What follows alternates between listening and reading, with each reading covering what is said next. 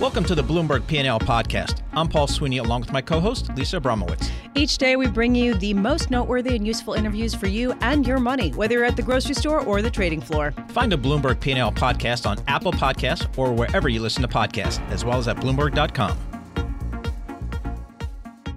Well, the trade tensions between the U.S. and China just took another notch up again today as the Trump administration is moving ahead with discussions around possible restrictions on capital flows into China. To get the latest, we welcome Brendan Murray. Brendan covers all things trade for Bloomberg News. He joins us from our London bureau. Brendan, thanks so much for joining us. It seems like, again, this is just another piece of news in the back and forth between the U.S. and China on trade issues. Talk to us about this capital inflow issue. Right. So this is an issue that we reported on about 10 days ago, that there were a broad range of things that the administration wanted to do to basically restrict U.S. investments in Chinese assets, whether those be stocks or real estate or other kinds of holdings. What we're reporting today is that search or those plans have narrowed to the kinds of investments that U.S. government retirement funds would make in things like Chinese stocks if those opportunities were made available to them, and they will be coming in 2020. So there is a time pressure that the administration is working under there. I mean, basically, talks start Thursday, continue on Friday, and these are supposed to be the days of happy talk, saying, these are the olive branches I'm bringing into these negotiations. Instead, we're seeing escalation, and more escalation. Days of happy talk. And meanwhile, we are getting a blacklist of Chinese tech companies, the biggest hot button issue you could imagine. And the U.S. is citing human rights violations. Do you have a sense, Brendan, of why this is coming now as we are supposed to be hearing happy talk? Well, it's really hard to understand the coordination that's going on here. You're talking about multiple agencies. In the case of the blacklisting, the Commerce Department, the talks are actually led by the U.S. Trade Representative. You had the president himself saying yesterday that he was hopeful that things could things could come together for a deal. Brendan, so, are you saying that this could be actually just an unhappy coincidence as far as timing goes, that this is absolutely could be unrelated and the Commerce Department's been working on this for a long time? Well, I'm not going to get into that. I'm not going to, pretend to know what's going on in the minds of the people in the administration who are rolling these things out, and whether they are, accidental or on purpose. But what we're seeing is a lot of puzzling moves in terms of timing, if indeed you do want to secure some sort of deal with China. So, Brendan, the Chinese have said, quote, stay tuned for retaliation over the U.S. tech blacklist. What is the expectation for what China might do in response? Well, there's a number of things that they could do, but basically they could start to make, the lives of American business executives who are operating in China more difficult. Unannounced visits from regulators, and are the kinds of things that that people would worry about. But there's a whole range of things that in terms of retaliating against the U.S. blacklist that China could do that they haven't announced yet. They pride themselves on not being knee-jerk reactionists, so it may take a couple days before we see that. It may be hours. We just don't know. Is there a sense that there could be a Chinese blacklist, that you might find a company such as some of the big U.S. tech companies on there? There's that potential for sure. FedEx has a lot of operations in China, and there's some speculation, and there has been in the past that that they could become swept up in this. So who knows how far China is going to go in this retaliation, and this could all be posturing ahead of these talks. So there's just way too many moving pieces right now, and very difficult to predict how things will turn out. The people who you speak to, is there a sense that there even could be some sort of narrow deal that is reached that could actually have weight and carry through based on the individuals coming and doing the negotiating here? Well, that's what we reported a couple days ago, that the Chinese officials were coming to town, to Washington for, what's been described as a mini deal, a few, pledges to buy U.S. agriculture goods in exchange for, taking a couple of those companies off the blacklist and things like that. So there is some silver lining that that the two sides could get together and salvage something. But the atmosphere right now, the atmospherics around anything positive coming out of it are not great right now. Brendan Murray, thank you so much for joining us, and I'm sure we will be speaking with you again. Brendan Murray covers all things trade for us here at Bloomberg News, joining us from our London bureau.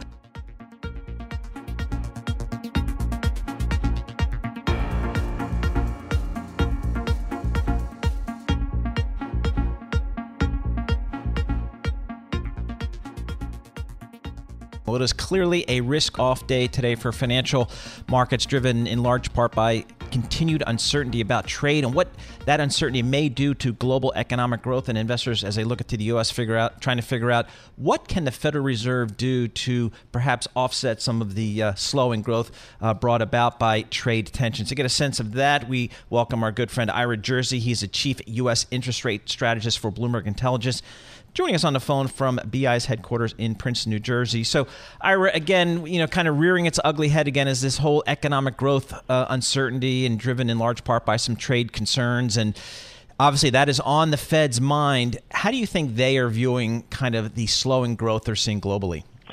Yeah, well, I think Chair Powell said it at the last press conference, and actually the last several press conferences, is they look at the whole economic situation, whether it's being driven by, kind of artificial trade tensions that are driven by politics more than actual, free markets and letting economic reality do its thing. So I think that the Fed is going to have to be easy, and they're going to continue to be easy. The market's basically priced for 2 hikes over their next 3 Fed meetings. So, I think the market's already kind of set up for that. I think the issue that the Fed has at this point is they can only do monetary policy. They can't do fiscal policy. They can't do tax policy. They can't do any of the other types of policies that might actually help the economic situation.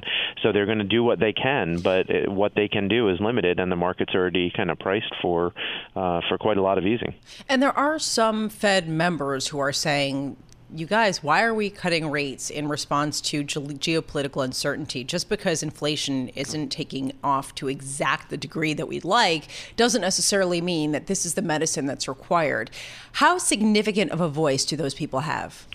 So I think that obviously they have a voice because they sit around the table, and you had 2 dissenters who didn't want to cut rates at the September meeting. I think that their point that a lot of them are making is that, look, the economy, while slow, is not terrible yet, and we only have so many arrows in our quiver. So we don't want to use all of our arrows now, because we know that in the future, if we do get a more sustained and larger slowdown, we will have to use them. While the other part of the committee, the people who are the more dovish right now and want to keep cutting, say, well, we want to cut now because we don't want to wait until the economy is already bad in order to get in front of this. And they'll point to the traditional long and variable lags that monetary policy works in as the evidence for them needing to cut now. But either way, even if the Fed were to cut a little bit more slowly, the market is still going to think maybe the terminal rate will be lower than the market's thinking right now. So the market right now is thinking the Fed's going to cut 2 or 3 more times, and then they're going to stop. I think if they were to slow down their number of cuts, the market would think, okay, they're only going to cut every other meeting or every third meeting, but they're going to cut to 0, right? So that ends up being a pretty interesting market story if ultimately we start to price for that type of Fed reaction. So, Ira, give us your sense of how the Fed might think about its balance sheet. Is there any scenario where you see it kind of growing its balance sheet, recognizing that perhaps the interest rates arrows in its quivers are limited? Well, I think that they're going to start increasing their balance sheet actually in November, and they'll do that through what they'll phrase as organic balance sheet growth, and we call it QE light. It's not outright quantitative easing, but it's their goal is to keep bank reserves stable, because right now bank reserves continue to decline because other liabilities on the Fed's balance sheet are going up, and reserves tends to be the equalizer there. So we do think that they'll do that. Now, will they do large scale asset asset purchases, a significant amount of buying, increased bank reserves. I think that they will do that, but they'll wait until interest rates are near zero or just about at zero. So you'd probably have to see the zero lower bound kind of in sight again before the Fed would do that. So I still think that we're probably, at the earliest, probably the middle of 2020 before they start large-scale asset purchases. But I also think that you need to see a much, much slower economy than we're seeing right now, at least domestically in the U.S. So please, Ira, look into your crystal ball. And it often has information about interest rates in your crystal ball because it's a very specific crystal ball. And tell us, what is the next big move? Is it going to be lower or is it going to be higher in benchmark U.S. rates? I think 10-year yields will probably retest this cycle's lows. So we're talking about 130-ish on 10-year Treasuries before we stabilize, because I do think that there's a lot of risks out there that the market's going to be thinking about before we can get some stabilization in the economy. So the next big move is going to be lower, 130s right now. We are seeing 10-year yields lower, but still far away from that. No, not far. It's about 22 basis points. 22 basis points. It's 22 basis points. It felt like so far. We're at 1.5% right now, and we are getting close to those all-time lows that we saw back in 2013. Ira Jersey, thank you so much for being with us. Ira Jersey, Chief U.S. Interest Rate Strategist for Bloomberg Intelligence. Chief Bloomberg suspender wearer. Actually, no. He corrected me. He doesn't call them suspenders. Braces. Yes. Okay. Who knows?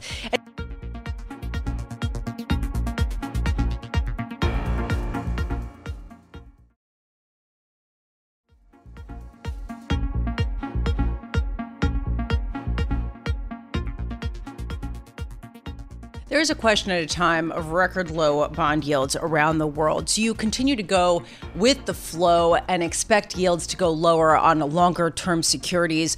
Or do you hide? Do you say, you know what, this cannot last? Joining us now, Eddie Vitaro. He is lead portfolio manager of the Austerwise Total Return Fund, joining us here in our Bloomberg Interactive Broker studio. So, Eddie, I guess that, that's one big debate right now. Is it time to sort of cash in on the flight to longer term securities, sell them, buy short term notes, and hold on?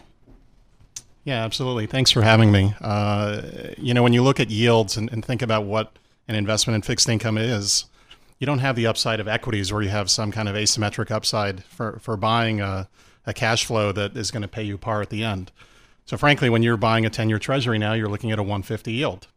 That's, from a long-term perspective, a pretty unattractive investment. If you think that yield can go lower, sure, you follow along. But I think, for folks that have more of a longer-term view of the markets, these rate levels are not compelling entry points for a fixed income investment. So what do you think the average fixed income investor is doing or should be doing in this market here? Do you go down in credit quality looking for yield and hope the economy stays pretty firm? What do you do? Yeah, I think the economy is going to stay firm, but I think it's a little bit risky to go down in credit quality just in a hunt for yield. There's certainly some names as you go down in quality that have redeeming qualities as investments that you want to be invested in, but when you're looking at the market as a whole, I think you need to be very careful about what names you pick. And I would recommend kind of shortening in yield, taking whatever positive return the market gives you and waiting for rates to recast down the road to make a longer term investment. What's the catalyst for higher rates? Well, we had that catalyst a couple years ago, but obviously the tides have turned. We need some resolution to what's going on in terms of all of the unrest that we have with our headlines, whether it's tweets, Brexit. Obviously, the trade situation with China has kind of cast a pall across all fixed income markets. You need some resolution or some hope of resolution to kind of come back to the fore.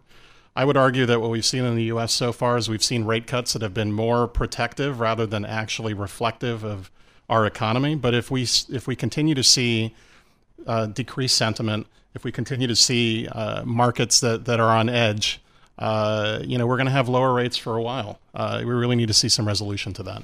So again, getting some resolution to some of the bigger macro issues. In the interim, how do you think about allocation between investment grade and high yield and so on and so forth? Yeah, I think investment grade is a good place to be. Within investment grade, I actually like mortgages here against corporates and treasuries. I think that some of the fears of refinance risk that go into mortgage valuations are, I think, a little bit overdone. But again, I think it's important to pick your spots. With mortgages, you don't have the credit risk. You don't have to worry if you're going to be made whole on your investment, which is a nice quality about MBS, and you do get paid incremental yield there. But I think corporates offer value too, as long as you focus on names that make more sense, that are more stable. So here's the conundrum right now. We have seen an incredibly bifurcated credit market where you see the higher quality names have done better, right? So you're getting even less yield. Right. So any rally that you get in those securities, where does it come from? Well, at this point, it comes from Treasury yields, which are already quite deflated as they are. So when you go into these higher quality names, are you looking for returns or are you looking for avoiding losses? It's really, you certainly are looking to avoid losses, and you are getting some incremental return by owning a high-grade corporate instead of a Treasury. So you might earn, 50, 75, 100 basis points over a duration-matched Treasury, which with yield levels where they are, that is a compelling opportunity. So it doesn't really matter necessarily whether you think that they're going to necessarily gain value on a price level, meaning that they will continue to do better. It more just matters that you get that extra incremental yield. Am I getting that correctly? Yeah, I think you can look at it that way. I just think that one of the things that's come up is this notion of negative yields globally. And we've seen them in Europe and we haven't seen them in the US. And, the notion of investing in longer duration in the US now requires you to think that that is something that could be in our realm of possibility down the road. I don't think it can happen in the US for reasons that are related to the structural composition of the US bond market, including the big component that is mortgages, which adds a lot of supply to the market when interest rates fall. We don't see that globally. We only see it in the US, which is part of the reason I think domestic rates are higher than they are globally, part of the reason. But that being said, I prefer to stay defensive, and I do think that if you buy shorter maturity, high quality names and book a 2.5% return in the short term, that's fine. That's not fine for me. As Lisa knows, I'm willing to take risk. So where should I go for a little bit more return than the 2%? Does it have to stay within fixed income? Yes. That could be a little trickier. Like I said, if you have some acumen with picking specific securities, if you're looking at funds, I would probably look at active funds that have demonstrated an ability to pick securities that are down in credit that could be compelling, that give you more yield than investment grade might give you. But again, it's really going to come down to finding individual securities or names that make the most sense in this market, because you do not want to just categorically reach for yield. Right.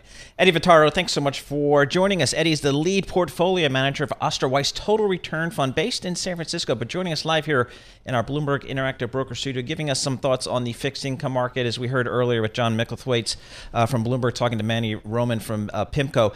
Not an easy market to make. That's what I was going to money, say. This is a tough market. And the question is, you just go for, I guess, cash preservation. Yes, and take your 2% yield and book it.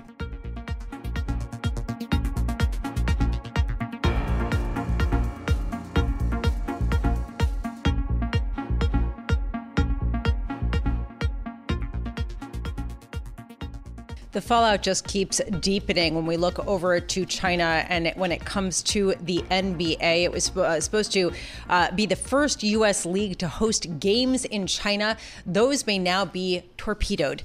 Joining us now in our Bloomberg Interactive Broker Studios is Eben Novy-Williams, a sports business reporter, and for us here at Bloomberg News. Eben, what's the latest here on this sort of blowing up controversy over the NBA in China? Yeah, so the NBA right now is in Tokyo nearby. They're playing games right now in Japan. So Adam Silver has been talking kind of in the night here in the U.S., trying to clarify his position and the position of the league. And overnight, he made it clear that he was not trying to criticize Daryl Morey's right to say whatever he wants to say about protests in Hong Kong, and as a result, CCTV, which is the state-run TV network in China, the one that was going to be broadcasting these two preseason games coming up later this week in China, they announced that they would not be broadcasting either of those games, which is a pretty big deal, right? So that's kind of where we are right now. Adam Silver is kind of in damage control, and as a result of what he is saying, there's been more retribution coming from Chinese businesses. I mean, he is Adam Silver's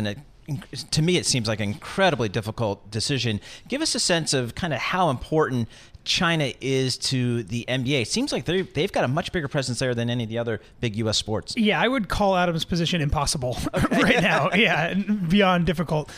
So just to give you some numbers real quick, the amount of people in China that watched NBA content last year, 800 million people, right? So that's 2.5 times the entire population of the U.S. The addressable market in China is enormous, and the NBA is the most popular league there. And ironically, Daryl Morey, who works for the Rockets are the most popular team of the NBA in China. But yeah, so the NBA has billion-dollar broadcast deals in China from the digital and the TV side. There are a number of sponsors, companies that are based in China that partner with both the league as a whole and with individual teams. I mean, it's not an exaggeration to say that NBA China, which is kind of what they incorporated in 2008, that is a billion-dollar enterprise. And moving forward 10 or 15 years could be multiple billions. Is it surprising to people within the industry that one tweet from one manager could drive this degree of backlash from China? Yeah, I think it is, and the criticism, a lot of the criticism that the NBA is getting right now is that players and coaches and even general managers are very outspoken often about political issues in the U.S., and the NBA has been encouraging of their right to speak out and the things that they're saying. And it does seem, I think, for a lot of people that the quick backlash that came after Daryl Morey's tweet, which he deleted, I believe, just a couple of minutes after he sent it, that they might not be giving him the same kind of leeway that they often give their players and coaches for political issues here in the U.S. I think the one major difference is that the backlash came so quickly from Chinese businesses that unlike the backlash that I'm sure they've seen when the Miami Heat take the floor with "I Can't Breathe" t-shirts, etc., the backlash came so quickly that everybody, all the stakeholders in the NBA, felt like they also had to react as quickly as well. One group that I haven't really heard that much from is owners in the league, other than Joe Tsai, the owner of the Brooklyn Nets, and is a Chinese American. In full disclosure, he's a personal friend of mine, but he came out with a statement trying to explain, I think, maybe how the view from the Chinese side, how are the Chinese viewing this, and trying to maybe build a little bit of a bridge there. But other than that, haven't really heard much from the owners. Yeah, Joe has been, as you said, he put out a 750-word letter essentially detailing the kind of the historical grievances that a lot of mainland Chinese people feel against, imperialism and also their own, right to territorial sovereignty. My guess is that most NBA owners are thinking, I don't want to get anywhere near this thing. I mean, generally speaking, where the NBA wants to be on issues like this is neutral. And the only way that you can be neutral is if you don't say anything at all, right? And unfortunately, Daryl tweeting meant that the league had to say something and therefore had to take a side in some capacity, So in Adam Silver's ideal world, like Daryl never says anything. Nobody ever says anything about it. And it continues on in its unifying kind of neutral way.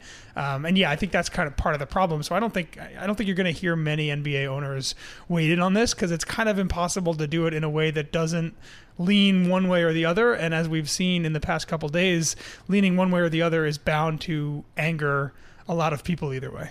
What's the sort of pushback going to be within China if these games are canceled? Yeah, so that's a great question. And right now, the NBA, as we speak, is still planning to play these two preseason games on Thursday and Saturday in China. My guess, if I had to kind of read through what I think is in the crystal ball, I think the NBA ends up being okay long-term in China. I mean, basketball is tremendously popular. I don't think the sport is going to lose popularity. Where I would be concerned is that there's a good chance that the Rockets, who enjoyed, dating back to Yao Ming's time through Tracy McGrady and now James Harden, they have been one of, if not the most popular teams in China. I do wonder if they may lose that mantle, and that if we were to look back on this incident 3 or 4 years from now, the truth may be that the NBA is just as popular and their business is just as vibrant in China. However, a lot of the people who were diehard Rockets fans are now rooting for maybe Joe Tsai's team, the Brooklyn Nets, maybe are rooting for the Lakers because they like LeBron. That they may lose some fans and also lose sponsors and partners in China, but that the end result for the league as a whole maybe not as bad as it looks right now. Well, it's interesting. We've got the Nets and the Lakers over there now. And do you expect, it seems like there might be some news over the next few days, so stay tuned, right? Absolutely. I think there is a decent chance that these games end up not happening. I think everybody in my world, and I think a lot of fans out there are waiting to hear what LeBron has to say. Right. I promise you that if these games do happen, he will be addressing the media in some capacity when he's over there. Adam Silver, as of right now, is planning to fly to Shanghai, I believe, later today or maybe even tomorrow. He will have to talk even more. We'll hear more about this as the NBA's executives and its biggest stars land in China in the next couple hours. Eben Novy-Williams, sports business reporter for Bloomberg News. Thank you so much. Eben joins us here in our Bloomberg Interactive Broker Studios. Note that you can tune into the business of sports with Eben, Scott Soshnick, and Michael Barr throughout the weekend on Bloomberg Radio. Check out the podcast anytime at Bloomberg.com and at iTunes. Thanks for listening to the Bloomberg P&L podcast. You can subscribe and listen to interviews at Apple Podcasts or whatever podcast platform you prefer. I'm Paul Sweeney. I'm on Twitter at PT Sweeney. I'm Lisa Abramowitz. I'm on Twitter at Lisa Abramowitz1. Before the podcast, you can always catch us worldwide on Bloomberg Radio.